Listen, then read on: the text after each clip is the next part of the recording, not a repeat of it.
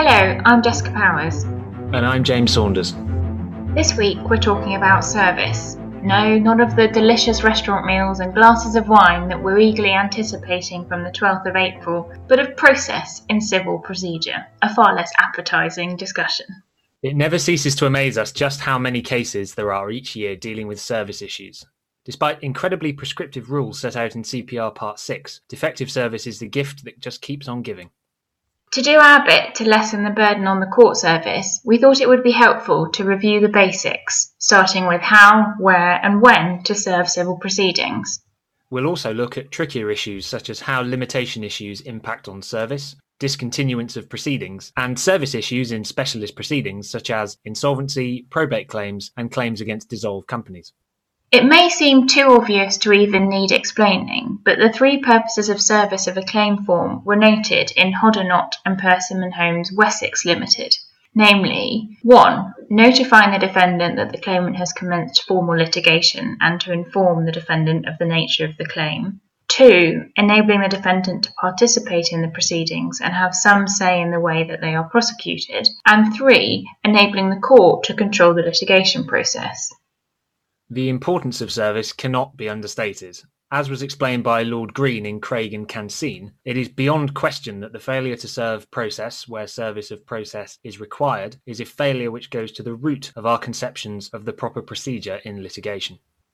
The rules as to service of claim forms are, of course, set out in CPR Part 6 and 7. The service rules obviously differ depending on whether the claim form is being served within or outside of the jurisdiction, but given the time constraints of this podcast, we'll be focusing on service within the jurisdiction. CPR Rule 6.3 specifies a number of methods of service of the claim form, including personal service, post and electronic service. Electronic service deserves a bit of special attention as the provisions are frequently misapplied.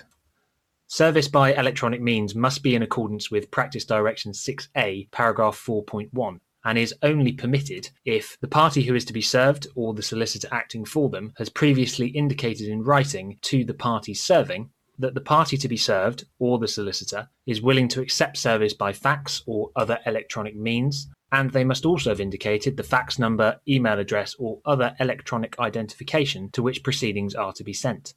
That requirement is satisfied if a solicitor's writing paper includes a fax number or an email address and confirmation that that email address in particular may be used for service, or if a fax number, email address, or electronic identification is set out on a statement of case or response to a claim filed at court. Before service is effected, the serving party must first ask the receiving party whether there are any limitations on their agreement to accept service electronically, for example, as to format or the size of attachments. Whilst we're on electronic service, a brief word about service by social media and messaging services, in particular WhatsApp. It is becoming more and more common for the court to permit service of urgent injunction orders, particularly freezing orders, by WhatsApp. However, in Gray and Hurley, the claim form itself was served by WhatsApp pursuant to an order for alternative service made by the court. Such an order will be required if that's the chosen method, as the mere inclusion of a mobile phone number in a statement of case, for example, is not going to be sufficient to amount to an indication of a willingness to be served by WhatsApp or similar. Having dealt then with the how, the next issue is where to serve claim forms. If the defendant gives an address at which they may be served before service of the claim form, that address can be used provided that the defendant resides or carries on a business from that address. Assuming that there is no requirement to effect personal service, a claimant must serve on a defendant's solicitor in the jurisdiction in two circumstances. The first is that the defendant has given the solicitor's business address in writing as the address at which the defendant may be served with the claim form. Or, secondly, a solicitor acting for the defendant has notified the claimant in writing that they are instructed to accept service. There are a couple of key points which arise from CPR Rule 6.7 as to service on a solicitor. Firstly, the requirement to serve on solicitors if one of the conditions that James has just set out is satisfied is mandatory. Secondly, it isn't safe to assume that a claim form can be served on solicitors simply because they are acting for a defendant, even in a case where the claimant or their solicitors has been corresponding with the defendant's solicitors for years pre-action. Finally, companies and limited liability partnerships can still be served by any of the methods permitted under the Companies Act 2006, in addition to those set out in Part 6 of the CPR. In any other case, CPR Rule 6.9 contains a table specifying where particular defendants can be served. I will just highlight Rule 6.93, which can often be overlooked. That sub-rule makes clear that if the claimant has reason to believe that the defendant no longer resides or carries on business from an address at which the claimant intends to serve, then the claimant must take reasonable steps to ascertain the address of the defendant's current residence or place of business. If the claimant then discovers the current address, the claim form must be served there. But if the claimant cannot locate the defendant, there are two options. Either an application for service at an alternative place or by an alternative method, or, as a last resort, service at the defendant's usual or last known address. Applications to serve by an alternative method or at an alternative place are governed by CPR Rule 6.15. This rule is also relied upon by claimants who discover that they have messed up service of the claim form and seek to rectify. Helpfully, the Supreme Court confirmed in Abela and Badarani that such applications can be made retrospectively. However, there are a host of cases where retrospective applications which have been made to cure defective service have failed, and we therefore strongly recommend getting service right in the first place, rather than hoping that CPR Rule 6.15 will come to your aid. Taking a slight detour into personal insolvency, Schedule 4 of the Insolvency Rules 2016 confirms that bankruptcy petitions are treated like claim forms when it comes to service. Applications for retrospective validation of the service of a petition where personal service has not been possible are far from unusual. In Ardawa and Upal, Mr. Justice Roth concluded that there was no power under the Insolvency Rules 1986 to retrospectively authorise substituted service of a bankruptcy petition. That was largely because the 1986 rules entirely disapplied Part 6 of the CPR. Last year, Mr. Justice Fancourt revisited Ardawa in the case of Yu and Cowley. In what were admittedly obiter comments, Mr. Justice Fancourt noted that the substantive part of the reasoning in Ardawa derived from the then current version of the Insolvency Practice Direction and the express exclusion of CPR Part 6. The debtor in Yu accepted that Part 6 of the CPR was included in the cross-border regime which the court was considering in that case, and that retrospective authorisation was therefore available. The final question that we promised to address at the start of this podcast was when claim forms have to be served. CPR Rule 7.5 provides that where a claim form is served within the jurisdiction, the claimant must complete the step required in relation to the particular method of service chosen before 12 o'clock midnight on the calendar day 4 months after the date of issue of the claim form. So, for example, in the case of service by post, the claim form must be posted before midnight on the last day of the 4-month period. Now seems like an appropriate moment to highlight the so-called service trap, which is set by CPR Part 7. Rule 7.5 gives a 4-month period in which to serve the claim form. CPR Rule 7.41b permits service of the particulars of claim within 14 days after service of the claim form. However, Rule 7.42 clearly states that the particulars of claim must be served on the defendant no later than the latest time for serving a claim form. The trap is set because if, for example, a claim form has to be served by the 31st of March 2021, and it is in fact served on the 26th of March 2021, the claimant does not have 14 days thereafter within which to serve the particulars of claim. Interestingly, CPR Rule 7.5 says nothing about the time for service of a claim form, referring instead to the time for taking the relevant step. Regard must then be had to the deeming provisions set out in Rule 6.14. Service of a claim form takes place on the second business day after completion of the relevant step. The end of that second business day would therefore logically be the deadline for service of the particulars of claim. It is possible to obtain an extension of time for service of a claim form, either prospectively before the deadline for service passes or retrospectively. However, if an application is made retrospectively, an extension will only be granted if either the court has failed to serve the claim form or the claimant has taken all reasonable steps to comply with CPR Rule 7.5 but has not been able to do so. And in both cases, the claimant must act promptly in making the application for an extension of time. Such applications become even harder where limitation has expired post-issue. In the case of Cecil and Byatt, the court confirmed that limitation is a key consideration for the following reasons. Proceedings are commenced when issued, not when they are served. Time therefore stops running on issue. However, a defendant has no notice of the proceedings or the nature of the claim until they are served. The period between issue and service is therefore a quasi-extension of the limitation period, during which the claimant is not obliged to do anything to bring the proceedings formally to the defendant's attention.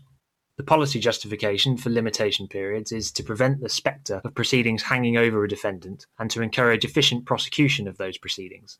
Those justifications are undermined by unjustified extensions of time for service of a claim form. Now, for the last few years, a few members of New Square Chambers' insolvency team have been trying to persuade the courts that those principles applied equally to insolvency applications, with mixed success. However, thankfully, the Court of Appeal confirmed last year in Re Ide that an insolvency application is analogous to a claim form when it comes to extending time for service after the expiry of the limitation period. The key difference between the two, of course, is that the time limit for service of an insolvency application is calculated backwards from the date of the first hearing by operation of the Insolvency Rules 2016, such that there isn't a standard fixed period like the 4-month period in the case of service of a claim form. So, as noted by Lord Justice Arnold in the judgment in Re Ide, it may therefore be easier to persuade the court to grant an extension of time for service of an insolvency application, even where limitation has expired, if the initial period for service, calculated back from the date of the first hearing, is less than 4 months. The expiry of limitation post-issue generally arises in cases where claim forms have been issued protectively. Particulars of claim may not be ready, and more evidence may need to be gathered, but issuing ensures that the defendant cannot rely on a limitation defence.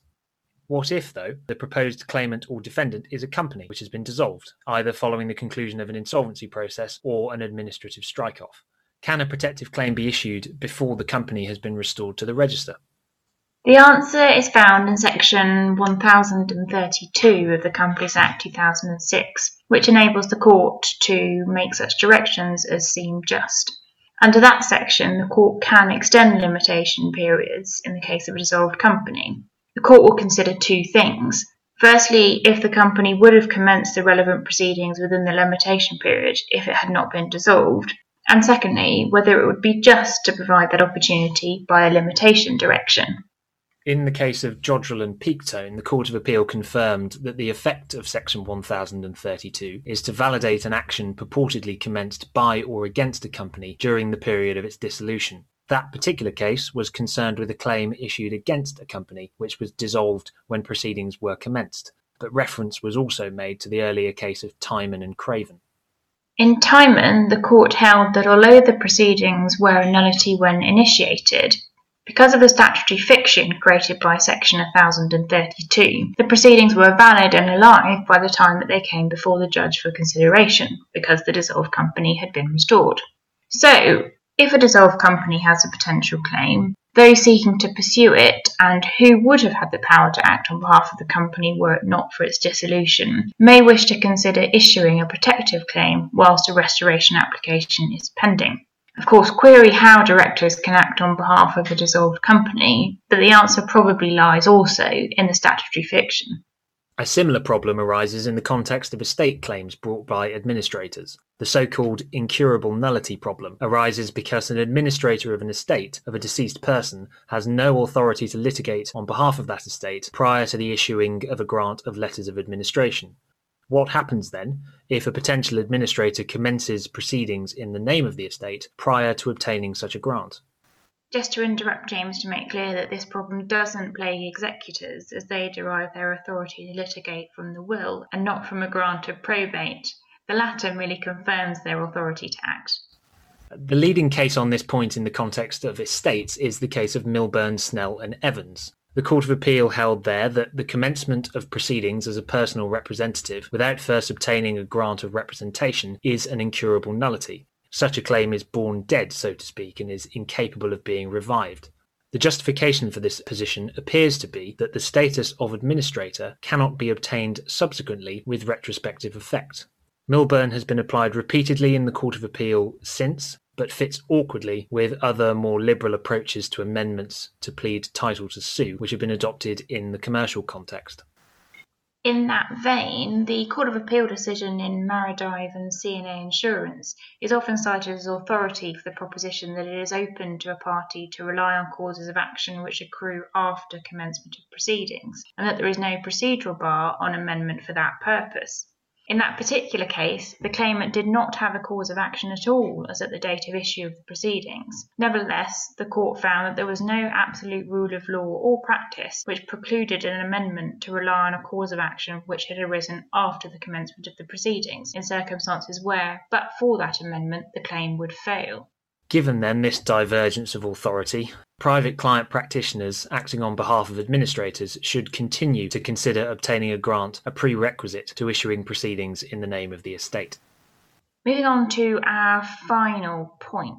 A defendant who is aware that a claim has been issued against them, but who has not yet been served, is not entirely without remedy. CPR Rule 7.7 provides that a defendant can serve a notice on a claimant requiring them to either serve the claim form or discontinue the claim within a specified period of not less than 14 days after service of the notice. If the claimant then doesn't comply with that notice, the defendant can make an application to the court for the claim to be dismissed. Perhaps not unsurprisingly, I've never come across this procedure being used. Defendants presumably prefer to sit and wait out the expiry of the 4-month period, rather than alerting a claimant to the possibility of saving themselves and serving the claim form in time. Since you've mentioned discontinuance, Jessica, let's look quickly at the relevant provisions. A claimant has a right to discontinue all or part of a claim at any time. That's subject to certain limited circumstances where the court's permission may be required, most commonly where interim remedies have been awarded.